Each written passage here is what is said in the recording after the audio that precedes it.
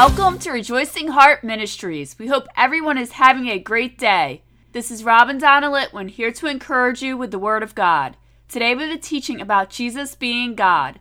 Our reading is from the letter of Paul to the Colossians, chapter 1, verses 15 through 17. Who is the image of the invisible God, the firstborn of every creature. For by him were all things created, that are in heaven and that are in the earth, visible and invisible, whether they be thrones or dominions or principalities or powers. All things were created by him and for him, and he is before all things, and by him all things consist. Today's teaching is called, Who is Jesus? This verse from Paul's letter to the Colossians is part of a prayer Paul said for them. Prior to the verses in this reading, Paul was praying for the people to increase in their knowledge of God and in all wisdom and spiritual understanding, to enable them to know his will for their lives.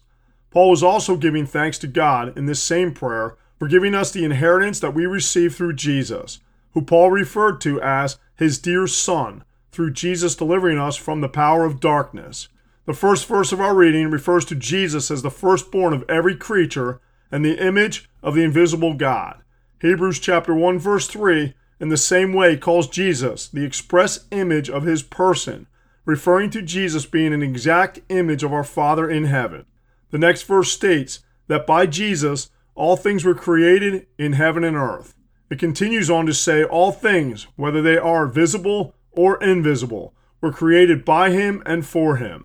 This means that everything you see is and was created by Jesus. The last verse stamps a confirmation on everything in the first two verses. It says that he is before all things, and by him all things consist. By using the word consist here, Paul was saying that by him, Jesus, all things are able to exist together. Later in the same prayer, in Colossians chapter 1 verse 19, it says, For it pleased the Father that in him should all fullness dwell. This says that Jesus has the fullness of God's power dwelling in him. From this prayer, it is easy to see that Jesus is God, because he was the first of all creation and he created everything that exists. If this is not convincing enough for you, here is some more evidence to Jesus being God. In the book of Exodus, which was written by Moses, Moses was sent by God into Egypt to deliver the children of Israel from the Egyptians. Moses asked God who he should tell the Israelites sent him to deliver them. The answer to this question is written in Exodus chapter 3 verse 14. And God said unto Moses, I am that I am. And he said, Thus shalt thou say unto the children of Israel, I am has sent me unto you. God told Moses that he should tell them, I am has sent you. Jesus, while here on earth, referred to himself many times as I am. Here are a few examples of Jesus calling himself I am in the Bible. The Gospel according to John chapter 8 verse 58 says, Jesus said unto them, Verily, verily, I say unto you, before Abraham was, I am. John chapter 14 verse 6 says, Jesus saith unto him, I am the way, the truth, and the life. No man comes unto the Father but by me. John chapter 15 verse 5 says, I am the vine, ye are the branches. He that abides in me, and I in him, the same brings forth much fruit. For without me ye can do nothing. With just these three verses, you can see that Jesus is the I am. He said he existed before Abraham. He said no one comes unto the Father but by him. And he said you can do nothing without him. If you are still not convinced, here is one final example where Jesus made a clear statement that he is God, the I am. Before Jesus was crucified, he was on trial, where the high priest was trying to convict him to death, but could find no evidence to do so. The high priest became frustrated with Jesus and asked a direct question straight to Jesus in Mark chapter 14 verse 61. Again the high priest asked him, and said unto him, Art thou the Christ, the Son of the Blessed? Jesus responded with a clear and concise answer in Mark chapter 14 verse 62. And Jesus said, I am. And ye shall see the Son of Man sitting on the right hand of power and coming in the clouds of heaven. Jesus said, I am.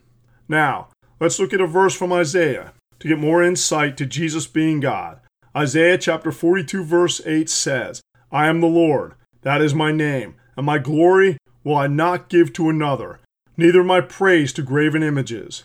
In this verse, it is made very clear that God does not share his glory with anyone, nor will he give it to another. Jesus was given glory by God. Jesus asked for it, and the response from God was written in John chapter 12, verse 28. Jesus said, "Father, glorify thy name." Then came there a voice from heaven, saying, "I have both glorified it and will glorify it again." If God doesn't share his glory, and he glorified Jesus as he said in this verse, this gives clear evidence that Jesus is God. In closing, the last book of the Holy Bible is the revelation of Jesus Christ, written by the Apostle John. It has two final confirmations that Jesus is God. This revelation John received undoubtedly stated in the first chapter, verse 8, that Jesus is God. Jesus, speaking himself in Revelation chapter 1, verse 8, said, "I am Alpha and Omega, the beginning and the ending." Jesus is the Alpha, the first, referring to the first letter of the Greek alphabet, and the Omega, the last, which is the last letter of the Greek alphabet. It's no surprise the revelation of Jesus Christ started with a declaration of who Jesus is, just in case there was any doubt. Then, near the end of this revelation of Jesus Christ, John wrote what he heard Jesus say again in Revelation chapter 21, verse 6. "And he said unto me, It is done. I am Alpha and Omega, the beginning and the end. I will give unto him that is athirst of the fountain of the water of life freely." Now, from all these scriptures, you know without a doubt that Jesus is God.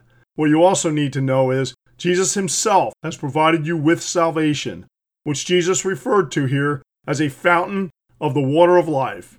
This fountain of the water of life, which has been provided by Jesus' death and resurrection, is free to anyone that is thirsty for it and desires to have it. This salvation can only be received by accepting Jesus as your personal Lord and Savior. Romans chapter 10 verse 9 explains how to do it. Romans chapter 10 verse 9 says that if thou shalt confess with thy mouth the Lord Jesus, and shalt believe in thine heart that God has raised him from the dead, thou shalt be saved. Receive Jesus today as your personal Lord and Savior. The only thing you have to do is confess Jesus and believe it to receive it. It is not by anything you can do yourself. Ephesians chapter 2 verse 8 confirms this. "For by grace are ye saved through faith, and that not of yourselves. It is the gift of God." Father, thank you for blessing us to know that Jesus is God. Help us to have a more intimate relationship with you daily. In Jesus' holy name, amen. Thank you for listening to Rejoicing Heart today.